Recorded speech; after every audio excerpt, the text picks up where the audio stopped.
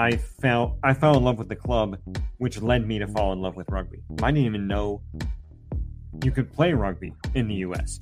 I had seen it every once in a while on ESPN, and I'd be like, oh, that's interesting. I don't know what the hell is going on, but this is interesting. I think the advent of the World Cup in 2031 and 2033 will help, but I think initially it has hurt. What was an aspect that you kept seeing reoccurring, whether subtly or very direct, that made you go like, oh, this might be one of these bottlenecks that might be impacting the development of U.S. rugby? The problem that America faces when it comes to rugby is so big because America is so big. I think the minute I stepped on a practice field for rugby, the calling happened. An 8-year plan to be on the team. And I was in it within 2 years. Don't wait until you are a pro to be a pro, right? And I walk around with a rugby ball sometimes and they're like, what is this child on? It looked like it was heavy. Yeah. It's up. It's not an option. That's the first time I played like professionally. I'm making rugby money. How can I make money outside of it? And those two Scottish guys, and they said, "Oh, you're here for the movie." That rugby is a game for all shapes and sizes, all cultural aspects. He looked at me and he said, "You guys are awesome." Grow rugby, grow rugby, grow rugby, grow rugby, grow rugby, grow rugby, grow rugby, let's go to rock. What's up, everybody? Welcome to another great episode of Grow Rugby. My name is Gift Time Ibelu, and of course, this is the show where we speak to people about the opportunities that they have found, created, or taken advantage of via rugby. Y'all, this was a wild weekend. Not the greatest weekend for USA Rugby, but it's a great weekend for women's rugby overall. The Rugby World Cup 2021, 2022. Women's Rugby World Cup started this weekend. Some not really great matches, actually. To be perfectly honest with you, the matches weren't great, but it was great rugby that was played. Clear dominance in the top half of the bracket. England, France, New Zealand, Australia, even though they technically lost to New Zealand. Just really kind of a wipeout on rugby, but we got to see the power players really show, and it was really what's up. Italy obviously beating USA women, but this was just week number 1. We still got 5 more weeks of this. Next week to reset, we're gonna go again. USA getting number 1. I'm telling you, all right. But it was good to be able to see a Rugby World Cup come back and be able to catch the highlights and some of the games as you were. But in the meantime, we got an amazing guest for you.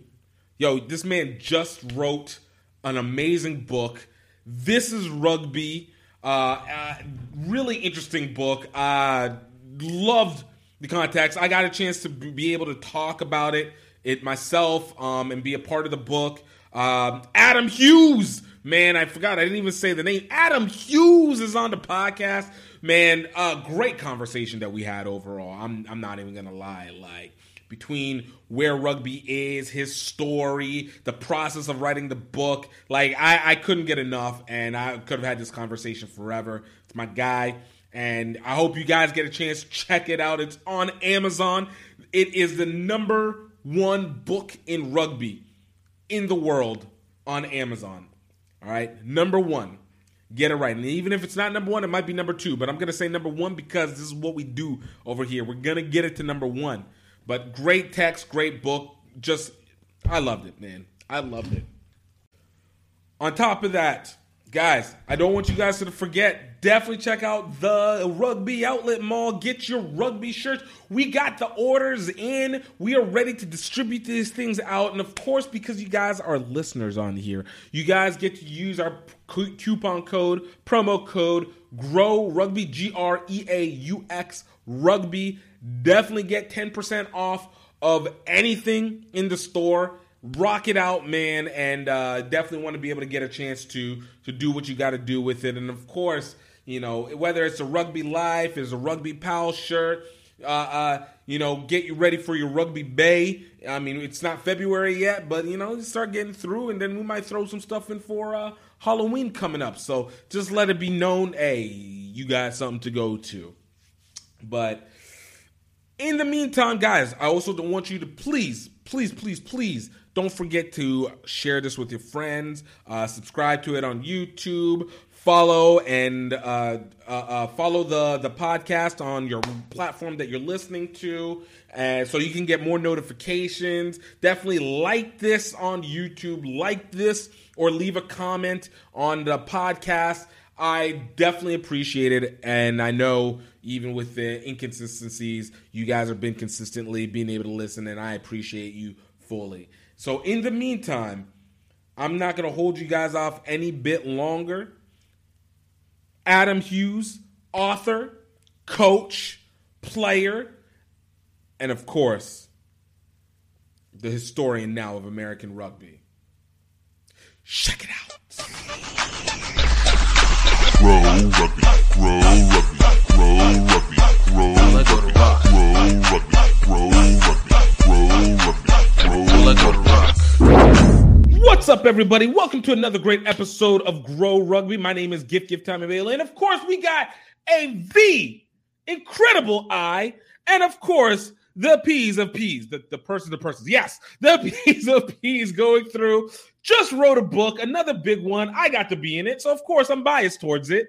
This is Rugby with Adam Hughes. Adam, man, thank you so much for coming through. Yeah, thank you so much for having me, Gift. I really appreciate it. Love talking to you. I've always loved what you're doing and what you continue to do. I'm a big fan, and so I'm really glad to be in here. Man, I appreciate it, and the feeling is absolutely mutual.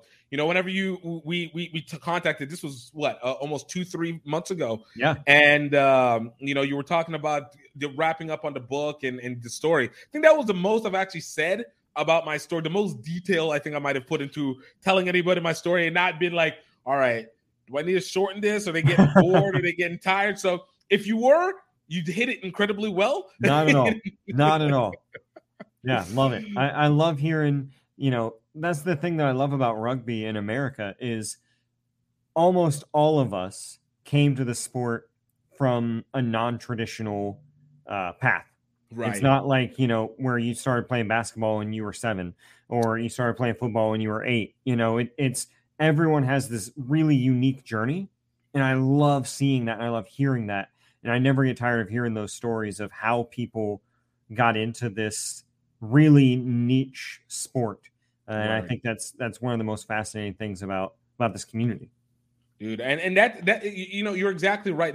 It's one of the parts that have always made it very interesting to me to maintain is because, like you said, those stories are unique. Each one, while their similarities are rarely ever the same. Which Right. I mean, you can say about many stories, but it feels differently because those same stories amplify the significance of what the sport ended up doing for them as a whole, and not just as an athlete or wannabe athlete or anything like that. It seems to always have this wild ripple effect that adjusted the direction of their lives. Yep. Yeah, I think there's something about coming to a sport as a fully formed adult. Right. And doing something, and it's not just a sport, it's anytime you do something new as an adult, it has a different flavor than if you started it when you were a kid, right? If you go and take a Brazilian Jiu-Jitsu class now, that's going to be different than if you took a karate class when you were 11, right? It's just it's a different mentality. It impacts you differently, and it has a different weight to it. True story. I agree fully. Well, before we start getting into this, I always like to say every superhero has their origin story, and it's what allows us to be able to set the basis of what is and what will be. So to get your superhero origin story, Adam, I have one question for you. Yeah. How did you get started with rugby? Yeah, it was one of those roundabout, unusual stories, right? And in many ways, I've heard this story from a lot of other people as I've done this book, but I had moved to Virginia with a largely disintegrating marriage. We came down here to kind of get a new start from Ohio, where I had lived. The marriage didn't didn't last even with the move. And so I found myself 2 states away from home, not really knowing anyone, right. Working at a bank during the day and bartending at night, and just kind of going through life, sort of zombieing through life. I was in my 30s, perpetually skinny, had always avoided things that were difficult or painful or unpleasant. That was kind of my MO going through life. Right. And I was bartending, and the local rugby club were regular guests of mine. And so I got to know them. I didn't even know you could play rugby in the U.S. I had seen it every once in a while on ESPN, and I'd be like, oh, that's interesting. I don't know what the hell is going on, but this is interesting.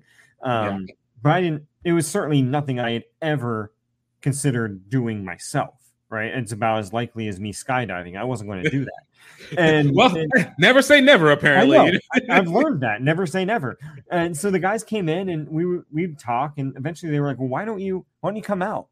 And I literally remember saying to them, have you seen me? Like, you're looking at me, right? And they're like, no. They gave that old rugby cliche line that we give new people, which is there's a position for everyone. Yeah. Right. Which I was certain was just, they wanted me to be cannon fodder. And I was certain of that. You were like, look, you guys need practice dummies. Like, exactly. Is this what we're trying to do now? That was what I envisioned. And so I was like, nah, I'm not going to do that. And I went home, and I distinctly remember going home to this horrible, like, drafty apartment and going, you know what? Why not? Like, yeah. I've not been someone who's stuck with things. I've not been someone who takes risks. Screw it. Let's do it. And so I literally ordered the book Rugby for Dummies off Amazon that night because I knew nothing about the game. I read it before practice. I go to my first practice. Didn't know what I was doing. Overwhelmed, old, out of shape. And yet I absolutely fell in love with the community and the brotherhood of the sport and kept going back. And next thing I know, I'm the club president and wow. Coaching and, still occasionally hobble my skinniness out there, but get on the pitch. That's awesome. So wait, which club was it that brought you in? It's Blackwater RFC in Lynchburg, Virginia. We're a D3 club, but just, one of those run-of-the-mill American small-town clubs. Just absolutely fell in love with the group of guys. I got married this past January, and all of my groomsmen, thank you. All of my groomsmen were teammates or former teammates. Guys who had been on that first team and then moved on, but they came back for the wedding. And so just that was really an example for me of the bonds and the community that drew me to this game. I tell people I fell in love with rugby because I fell in love with the people at the club. Yeah. It wasn't vice versa. I wasn't already in love with rugby and then found this club. I fell in love with the club, which led me to fall in love with rugby. Dude, I love that. I kind of just want to backtrack a little bit. Obviously you said from Ohio and obviously came to Virginia starting afresh. Yeah. For you, were you not a sports person at all, or was your family one and it just was something that disassociated from you?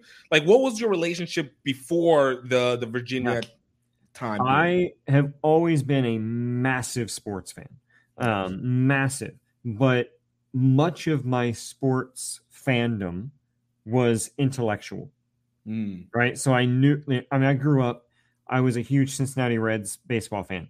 And to this day, so I was 8 years old in 1990 when the Reds won the World Series out of nowhere. Hadn't won one since the 70s. Haven't won one since. To this day, the 80s were such a hot time for Cincinnati sports. Oh, I know. I mean, you had the Ickey Shuffle in football, right? You had, Boomer Esiason. Right. Yeah. And then you guys somehow, you guys angered somebody and then were just decided to be like cursed from then on. ever since. But to this day, as a 40-year-old, I can recite the starting lineup of that 1990 Cincinnati Reds team. So I was always intellectual. Yeah. Right. And so I played basketball all my life growing up, ran track, those kind of things. Never a contact sport, but I was always a huge fan. Again, I was from Central Ohio, so Ohio State Buckeyes were in my blood. It was a birthright. It wasn't a choice.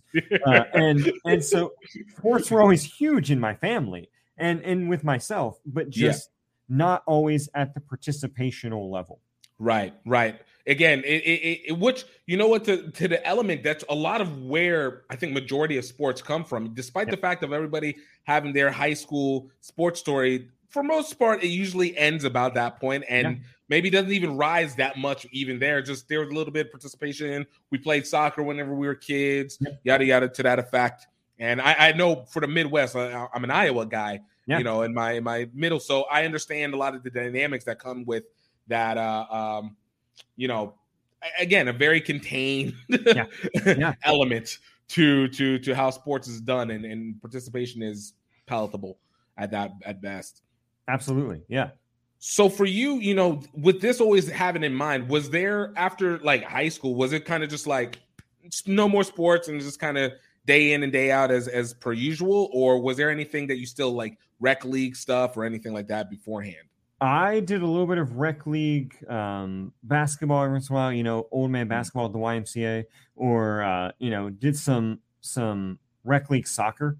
I became a big soccer fan of the Columbus Crew in Major League Soccer. And so I had season tickets there and we do stuff with that.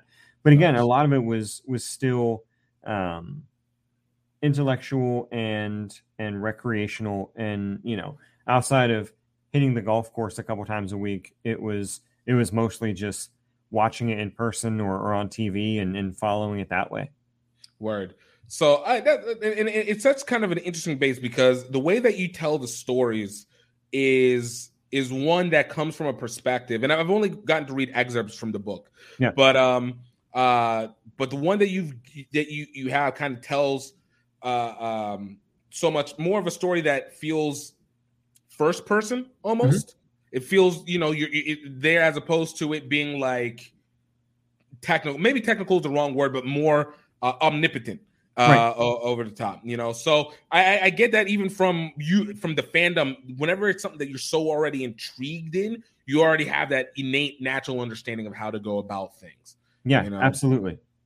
And I view myself in this book as not just a storyteller, but I realized early on that I was becoming less the storyteller and more just the vehicle for other people to tell their stories. Right.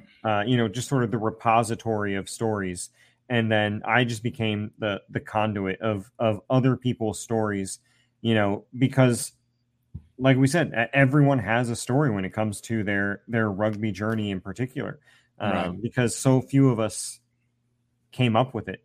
And so, we all have those stories. And I think those stories are valuable, and I want to be the mouthpiece for those. And I think that one is one that it's so important because it's easy to retell. And some of these are just not only just not necessary, but the nuance of them, and where we go back again to say there's so many similar stories, but that nuance is where the difference makes the biggest change for it. Yep. For you, was this obviously you this was a big endeavor its own, but had you already been a person that already liked writing stories, whether short stories or anything like that? Right. English major already by practice, no? Yeah, and I have a Master of Fine Arts in Creative Writing. And so most of my background has been in poetry. I've had, 4 collections of poetry published, and I've always said I have a poet's attention span where, it's limited. Like I can sit down and write a poem and 20 minutes later I'm done. I put it aside and I'm moving on to something else. You're gone. Yeah. So at this moment and we're good now. This was my first time really sitting down and doing something long form, book length. And I had thought about it for a couple years. And I was like, you know what? I'm just going to keep thinking about this unless I start doing it. And so I sat down one night after a rugby practice and I pulled up Google and social media and just started making a list of all the rugby clubs in America that I could find. And I just started firing off emails, sending off instant messages, sending off DMs, and just was like, you know what? I'm gonna put myself in a corner here and make myself do this. Because once people started responding, I was like, all right, we're in this. You know, we're in. I got to do it. I feel like that's one of the things that come when it comes to the that comes with the rugby community itself. Like it almost because it's very small, despite also being very large, but being very small, at least very intertwined. It feels that once you started eliciting responses back, and most of them are always going to be interested. Oh yeah, it's like, okay, I don't have a choice, because if you just drop this ball in here and then do nothing with it, like I feel like people start going like, what was going on here? Like what do we have going on? What's going on? And it will ripple effect through the countryside of like, yo, there's some random guy just like right. Exactly. Danny Barrett, I talked to him and he said that rugby is the biggest small community in the world. Right. You know, and once I realized that I would start talking to people and they'd be like, oh yeah, I've heard about what you're doing. And I'm like, see, that could go either way, you know, right? Like it worked out well. But if I had come off somewhere as a dick or as, you know, someone who was trying to get a scoop or, you know, make something look bad, that would have rippled too. And I wouldn't have gotten anywhere. Yeah. And it's the interesting, I don't want to say catch-22, but the interesting dynamic of this phone tag community that we have at some points. I love it. So kind of like jumping back. So you started into the rugby and if I get too deep, just tell me, hey, back up, and we don't have to answer. Don't worry. You know, this is what we do. We press a little bit. That's right. I'm an open book. But in this time period that you started playing rugby, when did it start? Was the marriage already dissolved at that point, or was it like kind of simultaneously? No, that was over. I was living on my own. I was kind of trying to figure out what life was going to look like, and you know, sort of reassemble some identity. I hadn't been, you know, single in years and years and years, and I was like, you know, I don't really know what this looks like. I don't. She had friends down here. You know, she had lived down here previously, and so everyone we knew, she knew, and I didn't.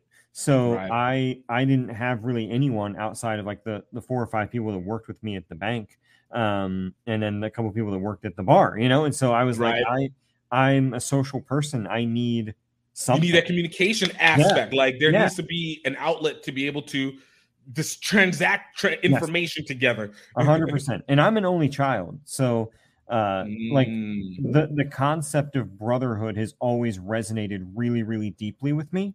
Yeah. And it's always been really difficult to find. And what I experienced in coming out to rugby from day one was, dude, these guys like are serious about community. And you know, it just, that's what got its hooks in me, was the community and the brotherhood and the connection. I needed it in that moment. And it was there. Nice.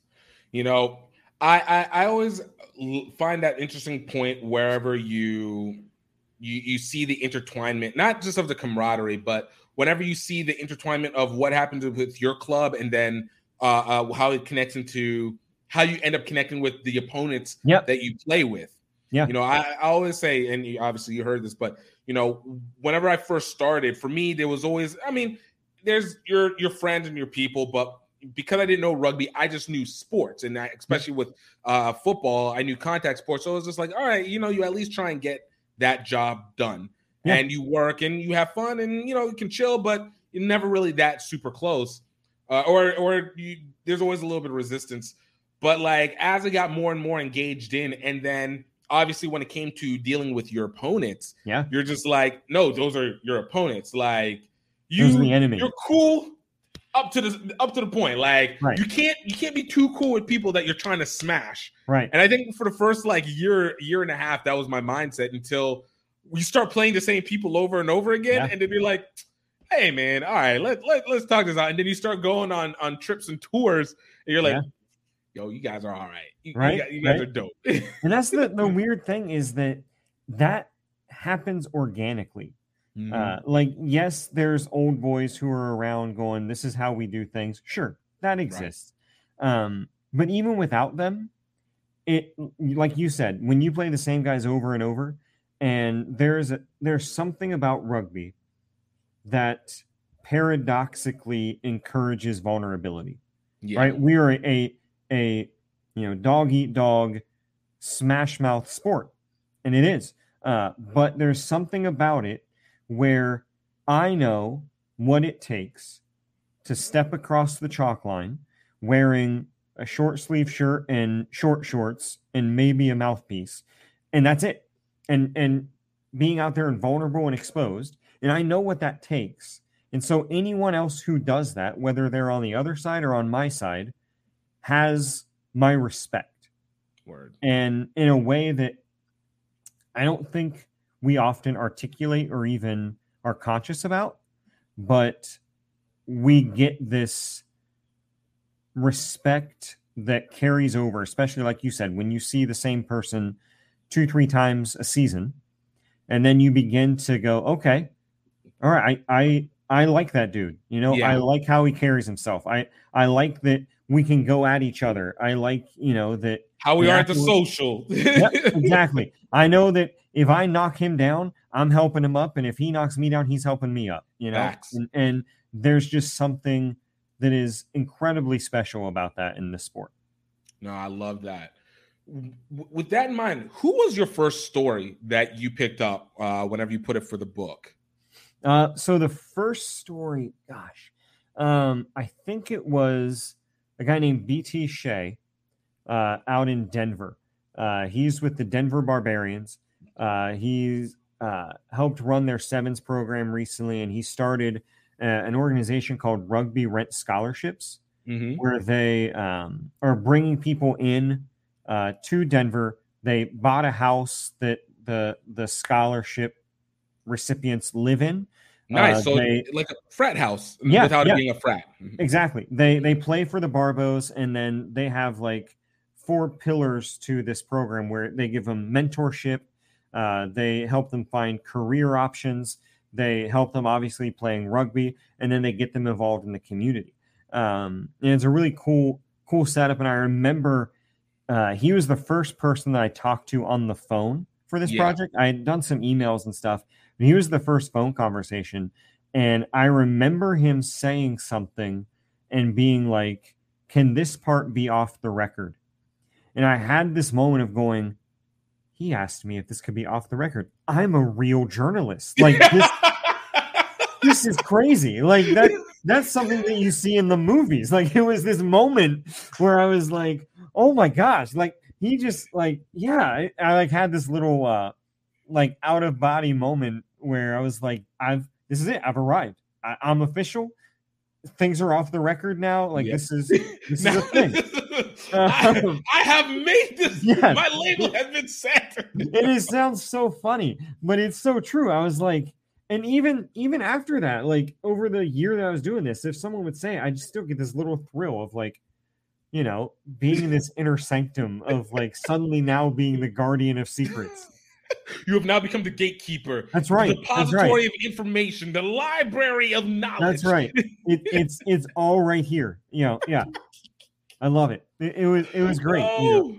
But that was sort of my first, okay, I'm doing this story and moment. No. And I think that's real. Like, I'm always going to say, as I told you. All right. We're just going to preface that as right. Forever preface. As I told you. Yeah. But like, it always was that part of it when it came to, again, doing media stuff, where the vulnerability of people becomes more. It becomes weighted for you, not in a negative way, but it's like they're giving you a chance to obviously filter and distribute this information, but trust you with this information and how it gets handled. And you always wonder. I love how you said it was like it feels like it was in the movies, because I know for me it was always like that same feeling where you step in. And you see it in the movies, the people on the press boxes, or you get the dark corner conversation, or you're with your notepad and you're going through and just trying to type out or film out or edit this story.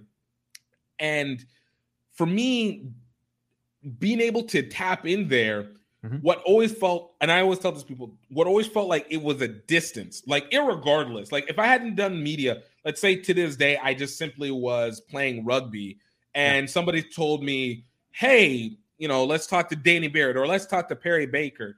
That would be like, yo, you've got ins. Right. You have real ins to this. Like, irregardless of whatever you want to say rugby's at, it feels like it is a huge gateway. But entering into this, so many more people became accessible, like weirdly accessible.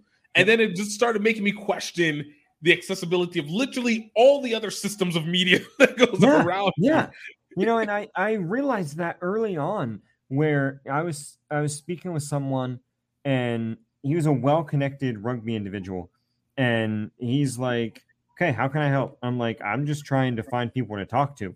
Yeah. And, I had made a lot of inroads at the club level. And I was like, I want to get the high performance level too. Right. And he's like, okay, here's so-and-so's phone number. And this so-and-so would be, Dan Lyle or Alex Corbisiero. And he's like, here's so-and-so's phone number. Here's this, I'm like, I don't feel like I should have this information. Right. I feel, am I ready for this? I feel transgressive at this point. Like, is this okay? Like, he's like, yeah, they're expecting you. And I'm like, okay.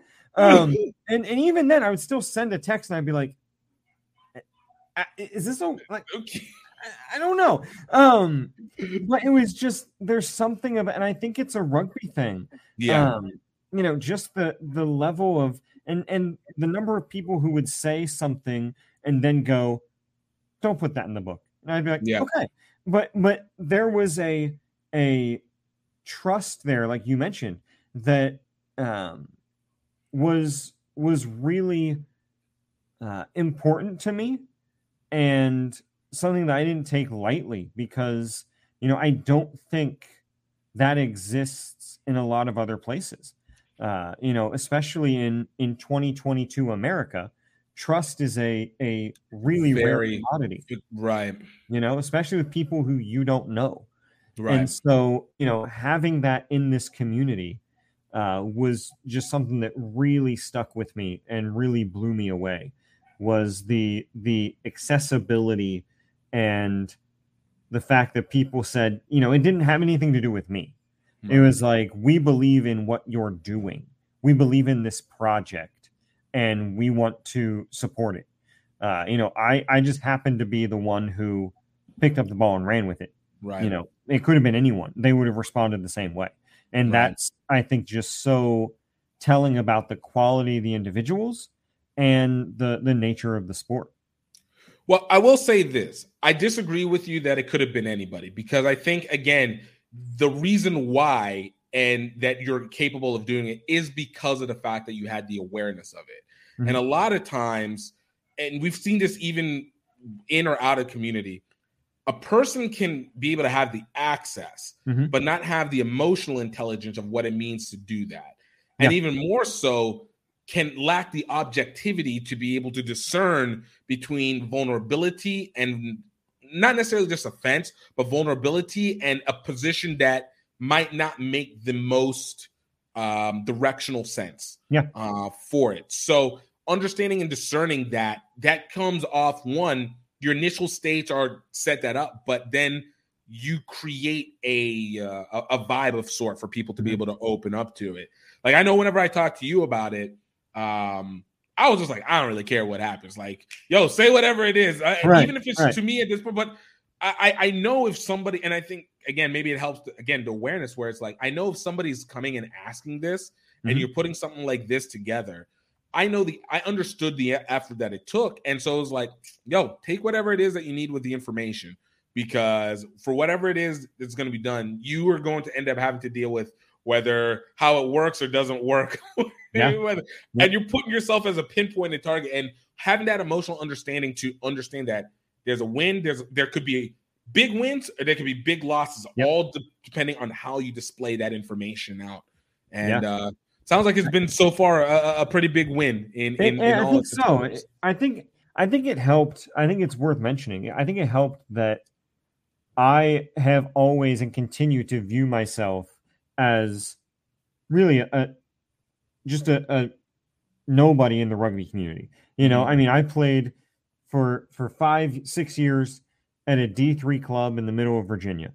You know, I played below average scrum half, and you know that was my rugby resume in its totality, and so I didn't come into this with an agenda of greatness, with a I'm this and I'm this and I'm this and I've done this, because I haven't, and so I think that was something that I continue to carry with me, and I think that it helps. Because, I'm not there to swap stories with someone who's played for 20 years. I'm there to listen. I'm there to tell their story, because my story, it's significant in that we all have a story. Word. And I tell the story in the book because I think it's important to ground where I'm coming from. If you're going to be reading my words, I think it's important that how I came to this. But at the end of the day, I'm the least important person in that book. Like it's all of these stories that make the game what it is. And I think that has gone a long way to, I'm not competing with anybody in this book. I'm not competing with anyone I spoke to. Right. I want to get out of the way and let them be the star of their story. No, I love that. As you're doing this, you get so many, like we said, we get so many different stories.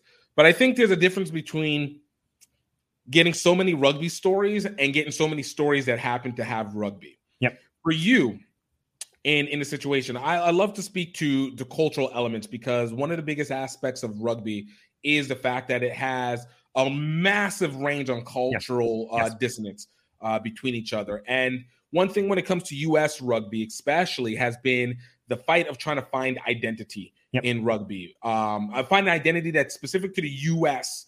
that works through rugby, as opposed to maybe a amalgamation of somebody else's rugby from around the country. But of course, that also plays because the U.S. is an amalgamation of different cultures. 100%. For you, in your opinion, what was one story that you can, preview us to that you felt was culturally deeper than you expected it to be, and also resonated in a way that simultaneously the way that it resonated for that person definitely changed, maybe adjusted the way that you saw rugby, or reconfirmed that depth that you understood from rugby?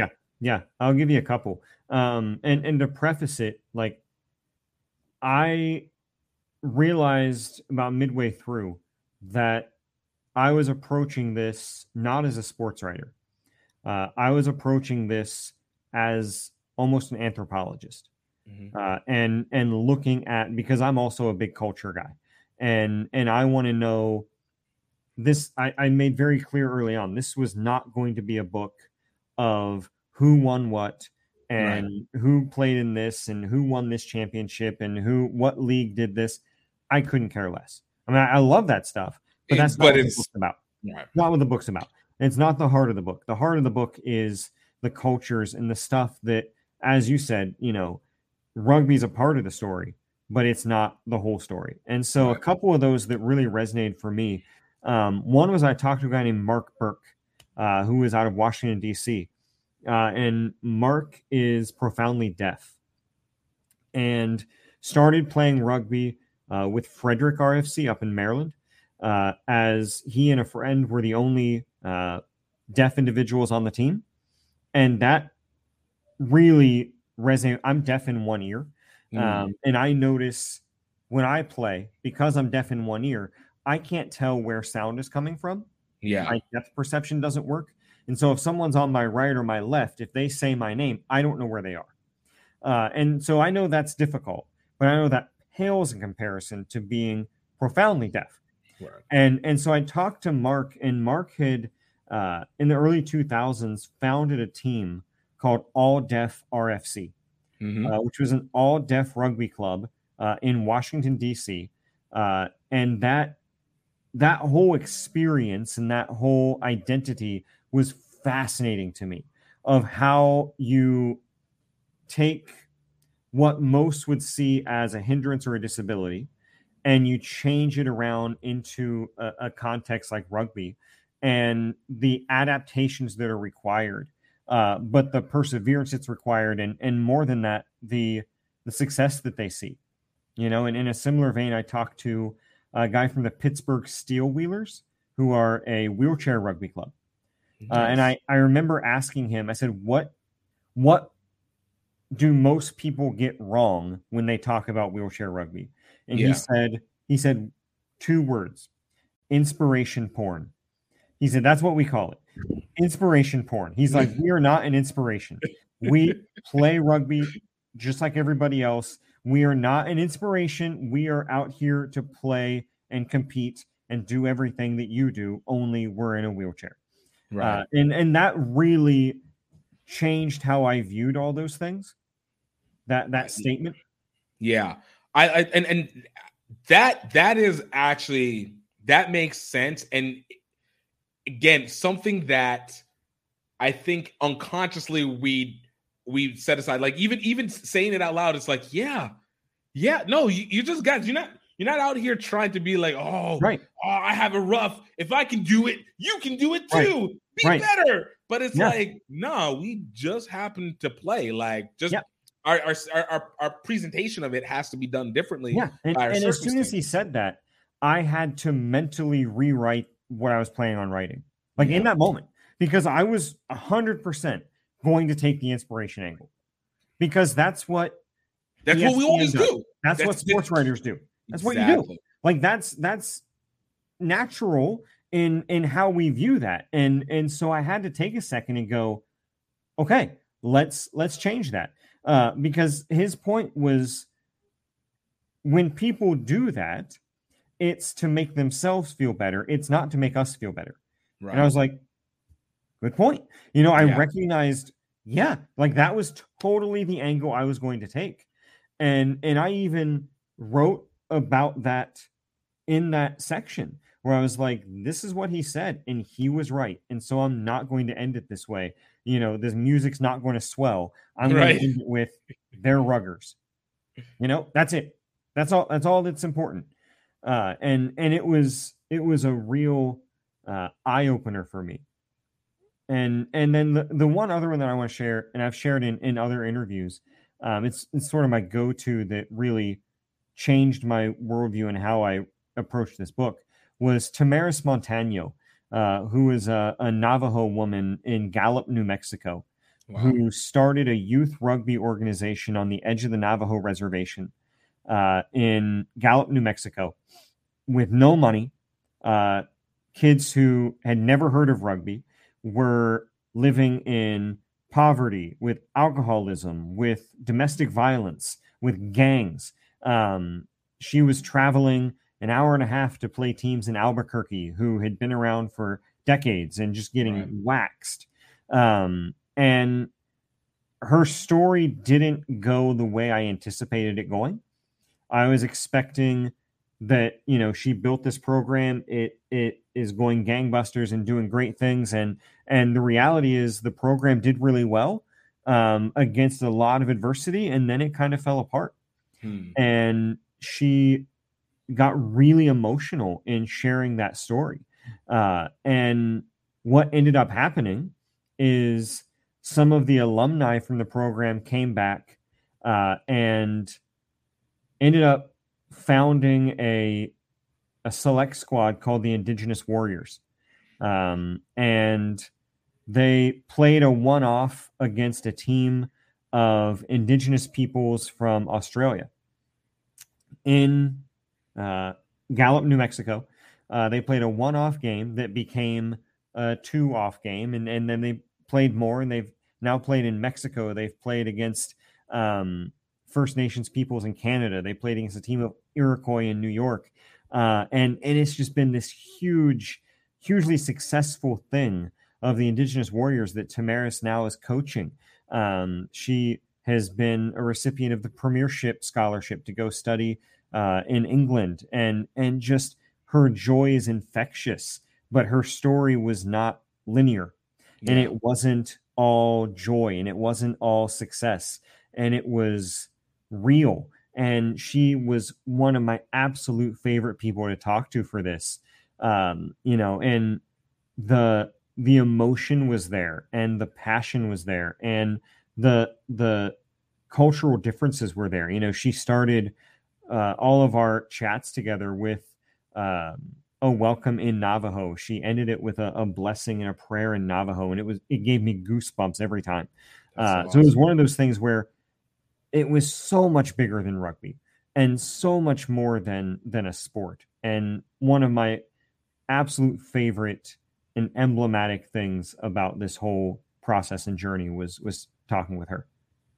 And that feeling of seeing it bigger in the sport is the one that I think caught me always the most when doing it. I always talk about my Singapore to Tokyo journey. Yep. And while the process and the rugby and everything was great, it was knowing the impact that it does. Because, and I think I always wonder, I've thought about this for a long time, trying to figure out, why does this one hit so different versus, for me, other sports? Because it's not the first time we hear inspirational stories. Of course not. Yeah. American football, baseball, Field of Dreams. Right. Absolutely. My favorite movie of all time. Yeah. Exactly. Arguable. See, again, the Midwest is coming out. Exactly. Yeah. No, I'm telling you. I'll interject this. Every opening day of baseball season, I have a ritual. Since I was a kid, I watch Field of Dreams. I cry at the same two spots every single year, and I eat a meatball sub. It's ritual doesn't have to make sense, Gift. It doesn't have to make sense. It doesn't have to, but it as long as it hits and impacts exactly the same way that it's supposed to each time. Yep. And see, and that's my point. Like we have it, but for some reason, when it comes to this sport, and maybe because of the fact that it is a small, big sport, that you want to make sure that there's something else than just my personal desire, or there's a realization of my personal desire, because you work in it, you play, but there's not really much of what you would consider as a direct reward that comes from it outside of your what it is you feel. So what it is you feel ends up being the highest currency of this. But knowing that there was something else bigger than that, whether it's Singapore to Tokyo or stories like MICR or ISF or I was going to mention them. Avery Watts out at South LA Soul. Right. Exactly. You're like, okay, this, I guess, blasphemously saying it becomes almost a little bit of a religious experience. Yeah. I say in the book, there's an element of the cult to rugby. Yeah.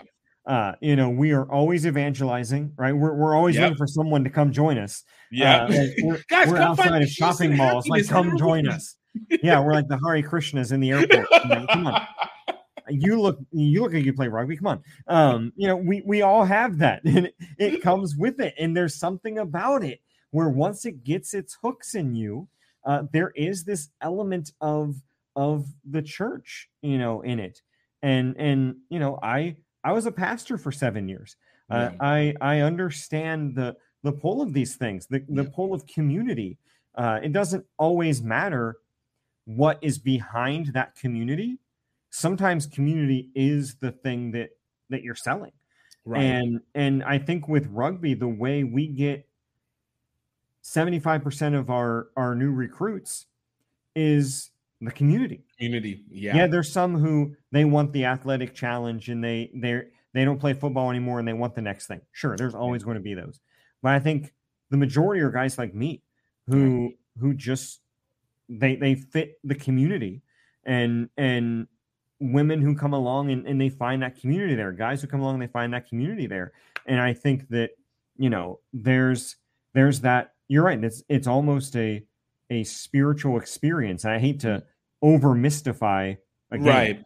But there is some of that, unmistakably. Agreed.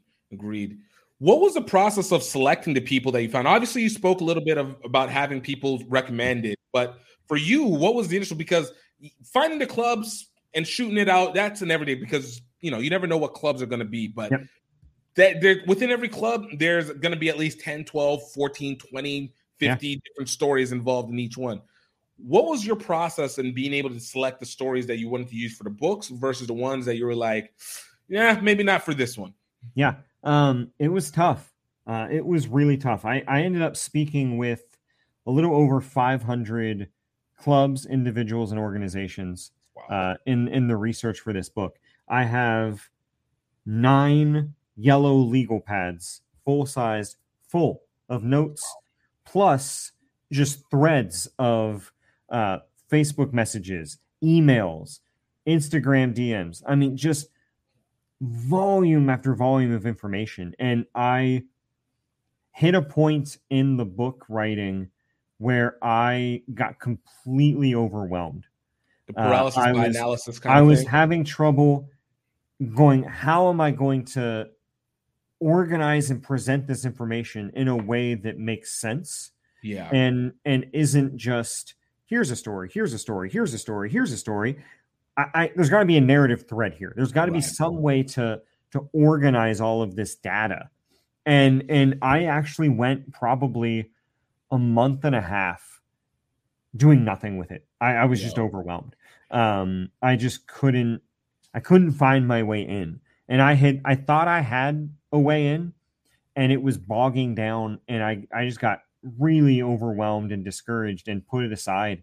And then one night, it was like, again, one of these overly mystical things. It was like one night in the middle of the night, I woke up and it was like fully formed in my head. And I had to get up out of bed and come out to my computer and like write it all down before I forgot. Get it out before it disappears. Yes. And so it ended up being organized by region as sort of like a rugby road trip. Yeah. But, I still, as I went through, I talked to clubs, I talked to individuals, and I would hear little bits of stories and go, oh, I want to follow up on that. And so I'd follow up on these wild hares. And there were a couple like white whales, like people that I wanted so badly to talk to. And I would have trouble getting them. So one was Nate Ebner. Nate Ebner, 7-star Super Bowl champion, Ohio State Buckeye. Okay. Yep. He was like, that's like the premier, like right there. It's all markers. He was there. And eventually I was able to connect with him. He was the coolest guy, great conversation, but he was one of those I was like, okay, while I'm having these other conversations, I'm still tracking him down. Yeah. There was a club called Boston Maccabee, which is an all Jewish club in Boston. Yeah. And they had caught my eye early on. I had found a social media posting at sort of the height of the Trump Muslim ban, where they had posted about a picture of one of their wingers scoring a try and being hugged. That winger was a Muslim from Morocco. And on this Jewish identity club, which was a fascinating story. And I'm like, I want to follow up on this. And it was one of those where, for whatever reason, it was incredibly difficult to make the connection. I mean, I was going through every back channel I could find and just could not open the door until about, 3 weeks before I called the book quits. I finally got a hold of the founder. We had an amazing, hour and a half conversation, and it came together at the end. So there was always those stories that I absolutely wanted more than anything else to have in there. And then the rest were just pleasant surprises. And then there were some where they were just absolutely phenomenal people, but they didn't have the hook that I was looking for, or they had a hook that I already had. Right. And so they were great people, great men and women who I still have great relationships with, but I had to tell them later on, it didn't make it in. And I'm hoping to write another one or keep going with the podcast, and we're going to get your story out there, but it's not in there. And I hated that. It was one of the worst parts of the book, was not being able to get everyone in there, because everyone does have a great story. You know, that's the thing about it. The book would have been 3,000 pages long writing it, You didn't want to take a note from the book of Tolkien or a C.S. Lewis? No, I did not. Novelize? Yeah, I did not want. Okay, this is volume 17, right? And I'd have 4 people who might read it. I didn't want to do that. Yeah. No, I love it. Especially when you hear all these stories. I know for me, there you kind of start seeing a lot of similarities that go whether regionally or not.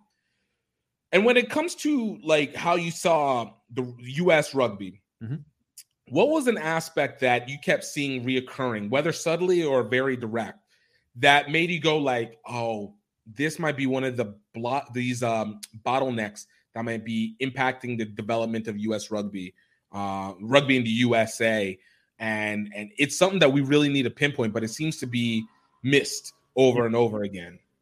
So it, as kind of a weird answer to that, I think the single problem that I kept seeing over and over is silver bulletism, where so many people with good intentions and great minds say, this is the answer. This is the answer to the problem. And the reality is, the problem that America faces when it comes to rugby is so big because America is so big, right? We're vast. We're diverse.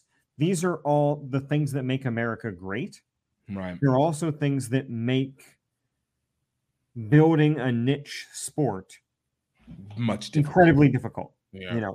The geographic scale, the cultural diversity, those great strengths are also huge obstacles. And so what I realized, in doing this, is there are a lot of very well-meaning, very intelligent people who are dead set on their solution. And everyone else's solution is obviously inferior. Right. And what I realized is we have to take a both and or an all and approach. Like, our problem is too big for one solution. Right. And so there's so many people who are like, MLR is bad for USA rugby, right? It brings in too many foreign players. It's bad. Other people are like, it's great for American rugby because it gets eyeballs. It gets awareness. It gives young players an opportunity. I heard people say academies are killing the American rugby game. I had others who say academies are the best thing for the rugby game. I had others who say colleges are where it's at. You don't need academies. We have universities. I had others, and all of these answers just contradictions. And none of them are wrong. Yeah. That's the thing. They are contradictory, but they're also complementary. Right. If we look at it that way. The reality is all of those things have to work together if American rugby is going to do anything. Right. Because we can't take one approach.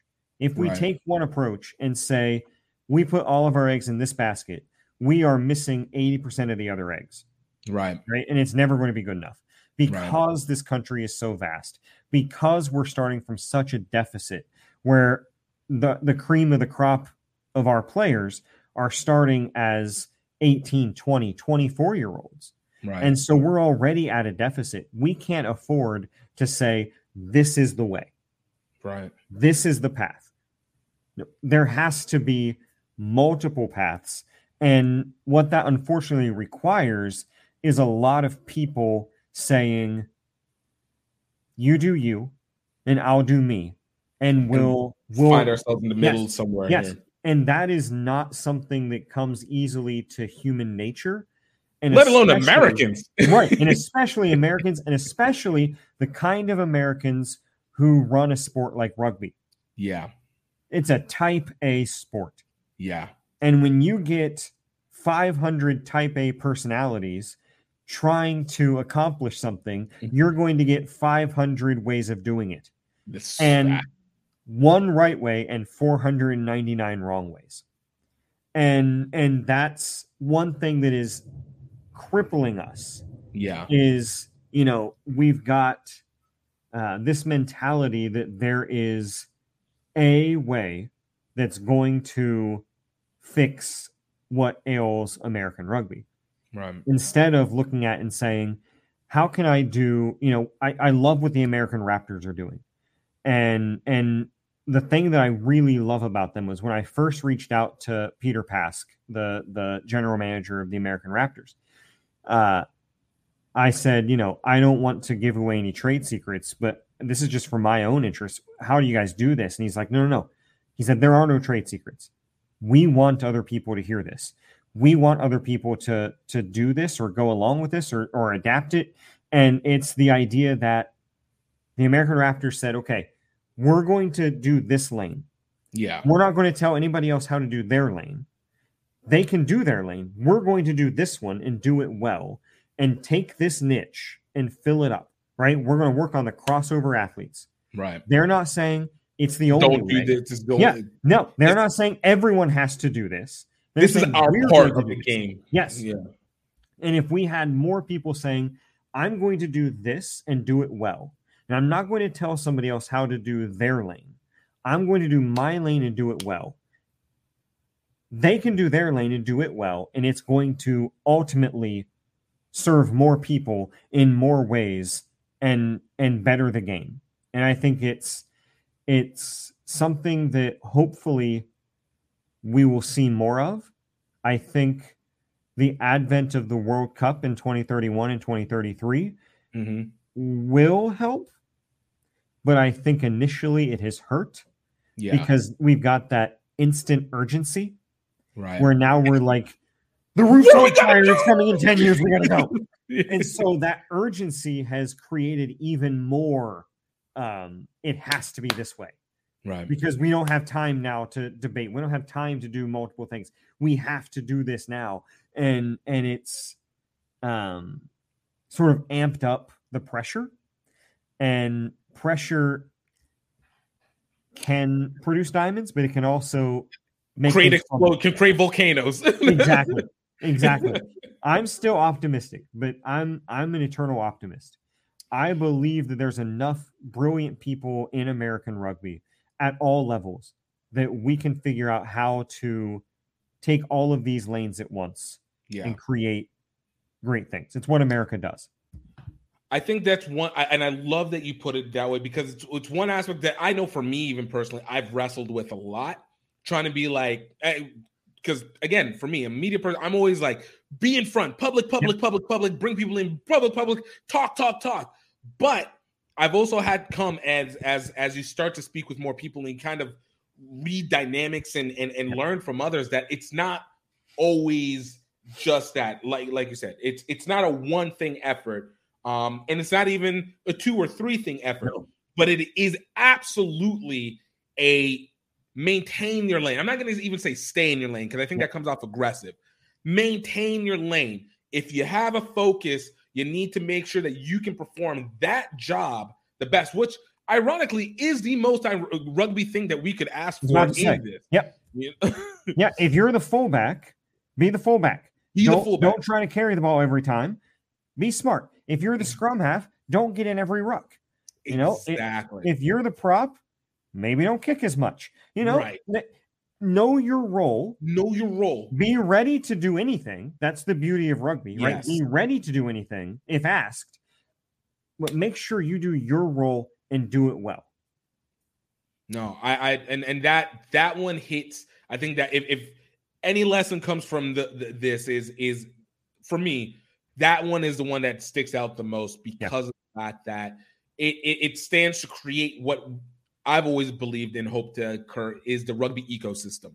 Yeah. Because ecosystem means that every organism has to have a purpose, and that purpose serves to survive the rest of the other organisms. Yep. But like you said, it's been an identifier, though I do feel that in this time period that we have now, I think has been probably the most prominent time to be able to pull that off, because I think every time before that, rugby just did not have either the distribution, the knowledge, the openness to be able to create that system that is the democracy. That democracy. There wasn't a rugby democracy for a long time. There was, to put it respectfully, a bunch of old white dudes in a room, calling the shots. Literally, a bunch of old white dudes, and some of those old white dudes are great dudes. Yeah, right. They're good guys. They're well-meaning, good guys. But when people of color, when gay and trans athletes, when women, when they didn't have seats at the table, you weren't going to get a diversity of solutions to a diversity of problems until you get a diversity of voices. Exactly. And I think we're beginning to see that.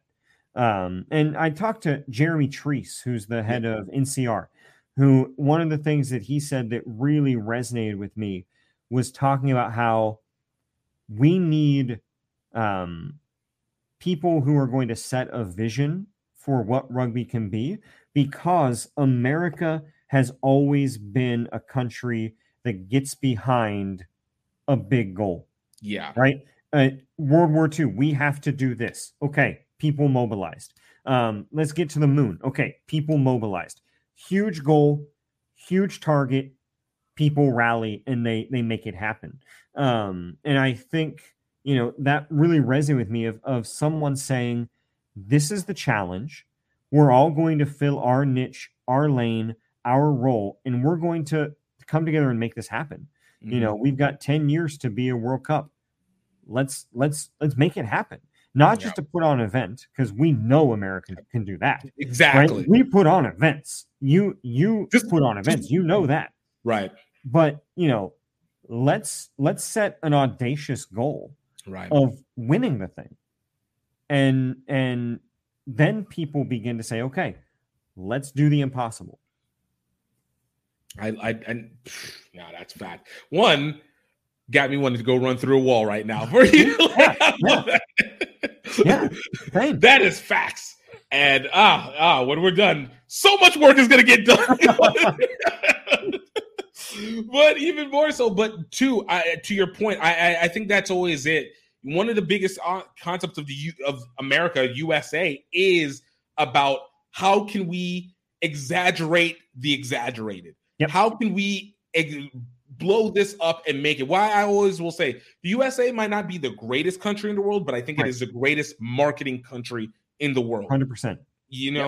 There's a reason a lot of countries don't like us. It's because we do the audacious and we do it audaciously. Exactly. Take it positive or negative. Exactly. It is very factually true that we will go over top for stuff. And I think that even speaks more to that identity. And I think that even creates to that element of what is the identity of rugby in the U.S., where we keep trying to find it in just a play, but it's not a play. It's not going to be in our coaching. It's not going to be it's going to be in a personality, in an aspect. It's going to be how we approach it as opposed to the way we approach or what's the technique of our approach. The technique might be the same as everything else. Yeah. And we talked about that when you and I talked last time was, you had that realization that musically, the music that accompanied rugby was typically white European Celtic music, right?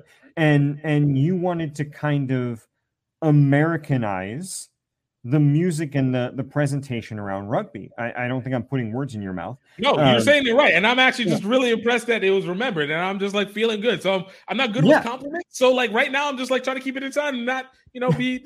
Of course. Yeah. And I loved that because I heard that from other clubs, especially new clubs, saying we wanted to Americanize rugby, right? There's a club in Ocala, Florida, called the Ocala Gladiators. And one of the things that they said was, I hear myself echoing. I'm sorry. I don't know if you can hear that. Oh, no, that might be me. No worries. You're not coming through on my side, so it's all good. Good deal. But they said, we wanted to Americanize rugby. We want to bring in cheerleaders. We have guys on our team who do, DJing. And so we put up EDM shows and we did all these things. And I love that. That's awesome. Or clubs like the South LA Soul, who are like, we want to be true to who our community is. And we don't always see ourselves represented and what roots rugby does. And, those things that really make rugby represent what the different communities in America are.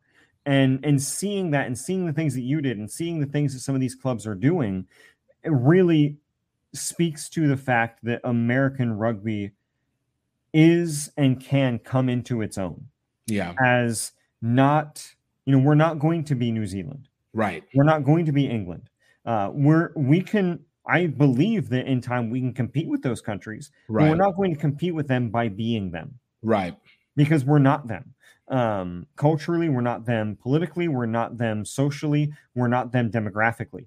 And we're not going to be. And so whatever solution we come up with, it has to be a solution that is American.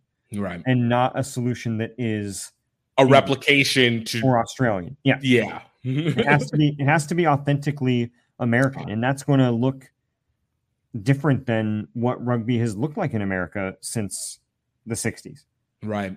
I mean, and to see that, and that's again, to see that resonance occurring now is a real privilege to be able to watch, even though it has a lot of work to do. Yep. But I think the other thing, and you said it again, but I feel like it needs to be repointed. Needs to be said again for people, is that the identity of rugby in America, or the identity of America, will not be tabulated as a single process. No. It's going to be, it's a prism effect, basically. Yep. It's going to be this rainbow effect that appears like it's going to be a single rugby beam that culturates, but in reality, it is literally everything kind of amalgamating itself into each other to tie itself in and then show itself out. And how that presents on the field and off the field is going to be different. But one thing I will say will always be fun is to piss off enough people internationally, especially the rugby purists from England and whatnot, that go, ooh, these Americans are trying to be all rugby. They don't know anything. Why are you saying it like this? And I say, yes. If we have not pissed off anybody, we have not done our job right. I concur. I talked to Marcus Satavu from the Hartford Harpooners. Yep. And I loved talking to Marcus. He was one of my favorite people to talk to. He's been he did sevens. He did rugby league for the national team. He's been just incredibly successful in business and in rugby. He's one of my favorite people to talk to. But he said, I want to bring that brash Americanness to rugby. And understanding, as he said, not everyone's going to like that, even within the U.S. And that's okay, just like what we talked about. Exactly. It doesn't have to be one size fits all. Exactly. Be who we are, because that's who America is. We're not one size fits all in any area of life in the United States. Absolutely. And we're not going to be in rugby either. And so embrace that diversity, embrace that, shared goal, but diversity of achieving it. Embrace that, go with it. And that's how we're going to see, I think, great things happen in American rugby, and how we're already seeing great things happen in American rugby. No, 100%. Adam, I can't tell you how much I liked, and without consciously realizing it, needed to have this conversation. Big time. Where can people find your book, and then where can people also find you? Yeah, so the book is called This Is Rugby. It is right here. It is on Amazon under This Is Rugby. You can get it on there. We're working on getting it into secondary retailers, but right now it's on Amazon.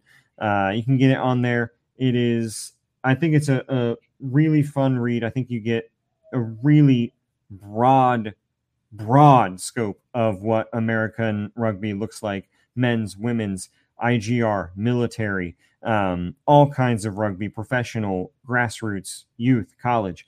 There's a story in there for everyone. I hope you enjoy it. I'm on Instagram at Onward Rugby, and then I also have a podcast that is called Late to the Breakdown that you have been on. That has been on I have? You have, yeah. Yes, you have been on that. Okay, nice. We'll go with it. Look, this is what have you been? No, you have not been on it. You've been in the book. I'm sorry. Yeah, okay, that's what I was about to be like. There's a whole memory that I just did not remember. I'm like, okay.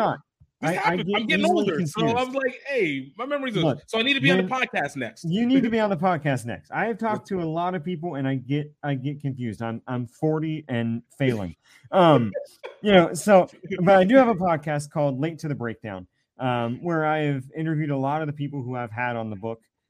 There's been a brief hiatus while I focused on getting across the finish line with the book. Wise. We will be firing that back up. And you will be a guest on there. Let's go. We will, continue to put out content there because, the book is static. The book is out. It is done, but the stories continue to happen. And so I want to continue having an avenue to share those stories and allow people to share theirs and be a part of that conversation. No, I love that. I love it, man. Adam, we're going to do this again because, as always, there's always something to add into it later on and to be able to see as the updates go and what more gets learned. But until that moment, I truly appreciated this. I think this was – I am so happy that you took this mission on and that you need to know that you've done something that is historically set for the rest of the time. And it is – if anything is left and this is your legacy, you've topped a lot of stuff. Obviously, I think you're going to continue on and do more, but just know it's well worth it, and we're appreciative and so much more. Thank you so much for having me on. Big fan of the show. Big fan of what you're doing. Love it. Continue to support it, and I really appreciate it. Yo, Adam, thank you so much for coming on, guys. I hope you guys get a chance to read the book. Absolutely get yours in today. And on top of that, while you guys are waiting, definitely check out some of our other episodes. Talked with Catherine Aversanu last week, one of the partners for the HBCU Rugby Classic, and of course, head coach for Howard University Rugby. We had Cassette Shiringanji, founder of Kiro Sports, one of the major rugby sports promoters in the U.S. and Zimbabwe. We had Takunda Rusiki, captain for the Howard women's rugby team. And we've had so many great guests over the last 2 years. 71 episodes today. Guys, we're making some headway, and I'm so proud of you guys. But most importantly, I hope that you guys know that I hope that you're happy. I hope that you're healthy. And of course, most importantly, I hope that you know that you are highly favored. Until next time, cheers.